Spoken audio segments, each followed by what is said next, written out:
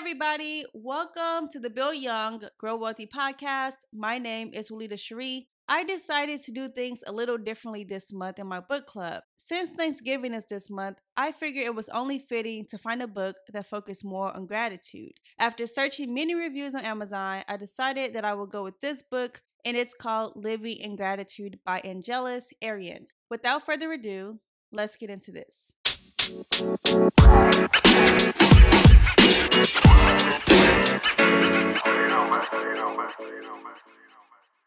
So first of all, I want to say that this podcast episode isn't a book breakdown. This is going to be more of a book review. Now, like I said, I picked up this book, and when I picked it up, I actually had the intentions on reading the entire book from cover to cover. But when I opened the book, I realized that the author designed this book to carry you through a full calendar year. And because of that, I decided only to read the fall passages because it is currently fall. So I only read September, October, and November so that I could gauge how the book is. And so far, I can honestly say that this book is a book that I'm planning to read throughout the upcoming year. The author wrote this book by approaching the topic of gratitude from a cross-cultural perspective. And the author gives us maps and tools and practices that are based on perennial wisdom. Perennial wisdom is timeless wisdom that is multicultural and has been passed down from generation to generation. You can read this book independently, with a partner, or in a group.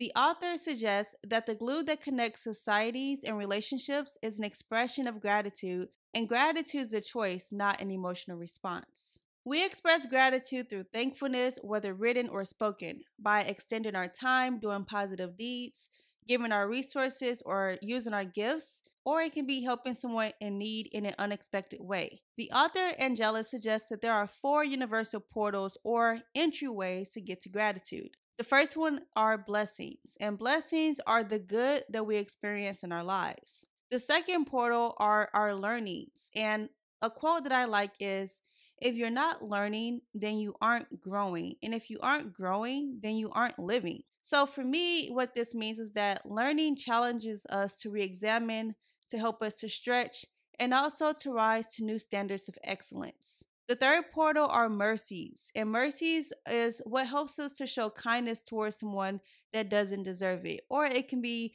flipped where we receive mercy from somebody when we don't deserve it. Protections is the last portal, and protections are prayers, rituals, or invocations to protect yourself from both the seen and the unseen. Now that you have an understanding of how to obtain gratitude, let's discuss the benefits of gratitude in the 4 quadrants of life that Angeles talks about in this book. For the benefits for health and wellness, the author suggests that when you show gratitude for the health and the wellness that you do have, you actually experience better sleep, you're more motivated to exercise, you experience more positive emotions, you find yourself wanting to help people often, and it helps you also to reach your goals faster. So, no matter how good or bad your health is, showing the gratitude for what the little health or the extended health that you have will help you to have a better quality of life. The benefits for work environments and communities. When you show gratitude for the places that you work and the communities that you live in, they did a study that showed that employees with frequent positive emotions were more likely to be loyal and less likely to quit, and helped organizations to be more profitable. The benefits of showing gratitude for your financial well-being is to realize that when you make money, it's not all about just your bank account. It can put you in a position to help the people that you love. It can help you to afford better protection for yourself, and it can help you to be more generous towards social issues that are dear to your heart. And then the last quadrant for your gratitude, the benefits in your relationships for showing gratitude is when you show gratitude to others, you actually develop a deeper bond with those people that you are connected with. Now let's take a sneak peek of what you can expect if you decide to read this book. So with January, it's going to focus on beginning anew, which is going to offer you the opportunity to reopen your life with fresh eyes as the new year commences. In February, you are going to learn about attending to the heart, which focuses on gratitude and love.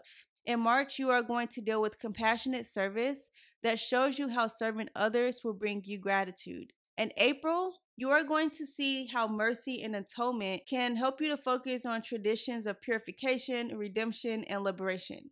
May is about the gift of grace, which invites spontaneous gratitude. June is the power of equanimity that shows you how to be balanced at the midpoint of the year. July, which is my birthday month, embraces nature, which is also a big part of what I do already. August is cultivating peace, which activates all four portals to gratitude, which we just mentioned. September is opening to the guidance of wisdom, which is embracing new pathways to a better life.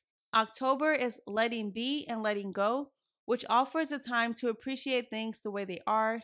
November is grateful seeing, which is expressing your gratitude for who and what are in your life. And December is examining the mystic heart, which is finding joy in dark moments in our lives.